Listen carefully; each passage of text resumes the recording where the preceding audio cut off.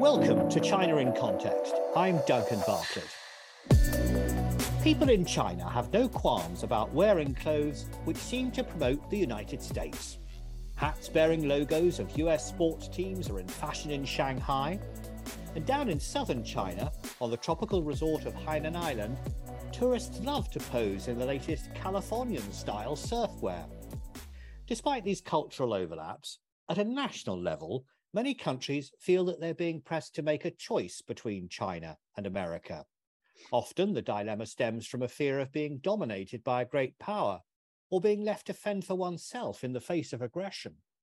Today on the podcast, we're going to ask if countries really do have to pick a side, or if they can remain neutral. I'm joined by a friend who's also a fellow teacher on a course for the Executive Education Programme of The Economist, John Andrews. John is a veteran economist journalist. He's the author of the book, The World in Conflict, Understanding the World's Trouble Spots, which has just been updated. John, welcome to China in Context. Thank you very much, Duncan. It's great to be here. So this question of whether to pick a side has become especially pressing since the invasion of Ukraine. It's prompted some European countries to apply for NATO membership. And at the same time, China's reaffirmed its so-called ironclad relationship with Russia. Can you tell us how this has changed the way other countries view great power rivalry? Well, I think it's worth bearing in mind that actually this idea of a choice predates by quite a long way the invasion of Ukraine. And it essentially means that trade with China has increased, trade with America has decreased. And therefore, which side, if things came to a crunch, would trading partners have to choose? I think that's a rather simplistic way of looking at it, but it is worth bearing in mind that China is much more aggressive in its diplomacy than it has been, and that's because of Xi Jinping. And also that the balances have changed. If you go back 20 years, then America really was the number one trading partner for most countries. Now it's a complete reverse. Almost all countries, 3/4 of the countries in the world, now name China as more of a trading dependency than America. Well, I can see why many nations would want to continue to trade with China, but what other factors come into the equation on picking a side? Well, one of the factors to bear in mind is alliances. I mean, America has plenty of alliances. I mean, not just NATO, but it has security treaties with Japan, with South Korea, Philippines. It has these embedded security pacts, if you like. Sometimes they're formal alliances, sometimes a little less, but they exist. China really has only a couple of real allies at the moment. One, obviously, is North Korea. A second is Myanmar, which in economic terms is a pygmy. And of late, of course, there's this new relationship with Putin's Russia. Nonetheless, China has done precious little really to support Russia. I think the way you've described the American approach is interesting because the phrase that you often hear from Joe Biden and indeed the US State Department is America's desire to maintain its relationships with allies, friends, and like-minded countries. That's a pretty broad category, isn't it? Yeah, it's basically the idea that we have liberal-minded democracies and we have other countries that aren't. Now, the trouble is that this particular sort of definition is incredibly wobbly. I mean, for example, it's hard to think of Saudi Arabia as being a liberal-minded democracy. And yet Saudi Arabia is definitely an ally of the United States. You can look at various countries around the world, and in the sense where they side on the Sino-US split depends upon a whole host of factors, many of which are simply historical. Well, you mentioned Saudi Arabia there. Joe Biden went to Riyadh in the spring of 2022. Bit of a controversial visit, actually, because a lot of Americans criticized him because of Saudi Arabia's human rights record. Xi Jinping is rumored to be going to Saudi Arabia on a visit quite soon. So it seems as though Saudi Arabia is one of those countries that's trying to play both sides. I think that's absolutely right. Saudi Arabia is trying to play both sides. It was very, very annoyed by Joe Biden's stance before he was elected on the killing of Jamal Khashoggi. But I think if you go right to the base, Saudi Arabia needs the United States more than the other way around. And it needs the United States more than it needs China. Now, it is the biggest exporter of oil to China. So that relationship will always continue. But in terms of confronting Iran, for example, then I think what matters is the relationship with other countries in the Middle East and in particular with the United States. Looking at the Far East, let's talk a little bit about Singapore. Its Prime Minister, Lee Hsien Loong, has expressed concern about the rivalry between China and the United States. He said it's making it almost impossible to deal with global issues such as climate change, pandemics, and nuclear proliferation. Actually, I think, Prime Minister Lee is voicing something that we hear at a lot of international meetings, that China and the United States are standing in the way of a proper dialogue about these important issues. What do you make of that analysis? I think that's absolutely right. I mean, I have a lot of respect for Lee Hsien Loong, BG Lee, as I used to call him the days when I knew him in Singapore. I mean, he's a very smart guy, as of course was his father. And I think they positioned Singapore extremely cleverly in the geopolitical scheme of things. And they've always been in Singapore extraordinarily perceptive and pragmatically analytical about their situation in the world. And they know very well that to make a choice between the US and China is something which would be very, very difficult for them. If you take the greatest issue really confronting humanity, which is climate change, you cannot possibly try to mitigate the impact of climate change without some sort of collaboration between the United States and China. And so, BG Lee Hsien Loong is absolutely right. And of course, his voice is not alone. I think there are plenty of voices around the world that will say exactly the same thing. I think, by the way, Duncan, one of the tragedies of the Ukraine war is that that very big issue of climate change is actually being shoved to one side for a moment.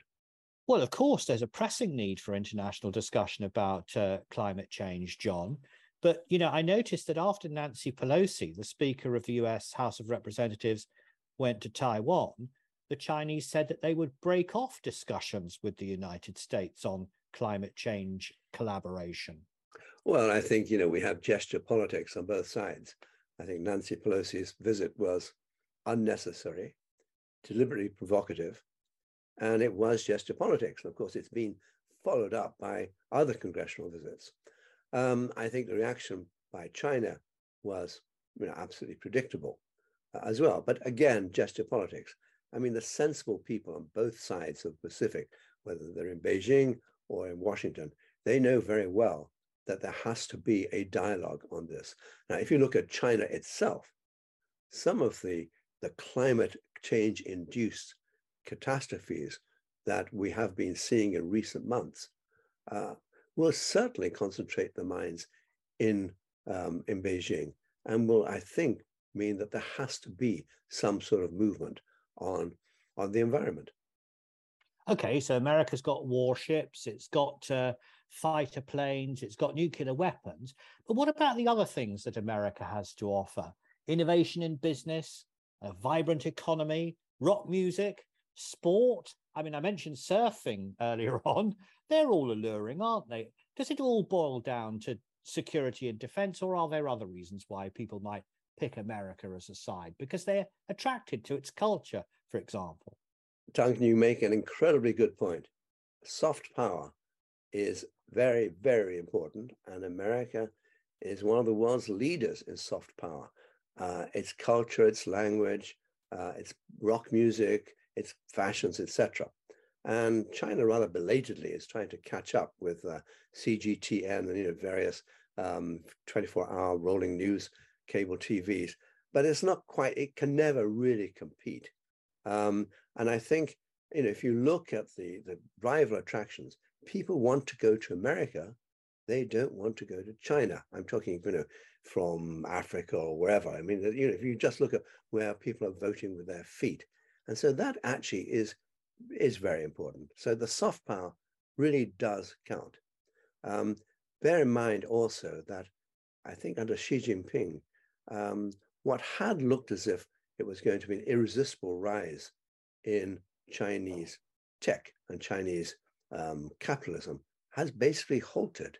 If you look at the market capitalizations, they are dominated by American businesses, not by Chinese.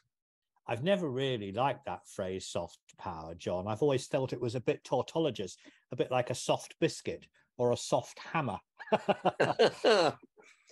I know what you mean, but on the other hand, if you think of The Economist, or if you think of the BBC, their major attraction is actually that they provide things that rivals don't. What they're providing is an element of soft power.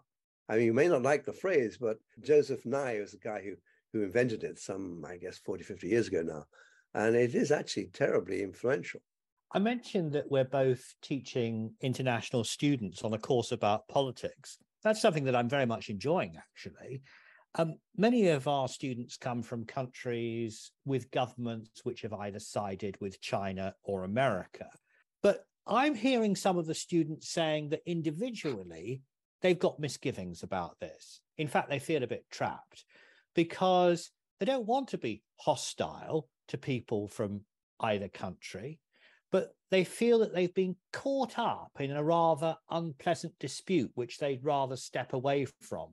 They'd like to take a more neutral position. Yeah, I sympathize with them, but I wonder, Duncan, when you say that they come from countries that have sided with China, I mean, which countries are they? I mean, I find it hard to think of countries that, in a sense, have genuinely sided with China, as opposed to having to be ambivalent and ambiguous about their attitude to both powers.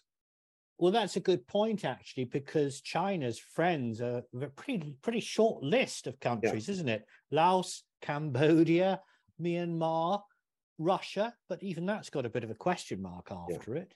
And also, I know you don't like the phrase soft power, but when students say they don't want to have to make that choice, basically they're attracted by the soft power of the United States and of the Western system in general.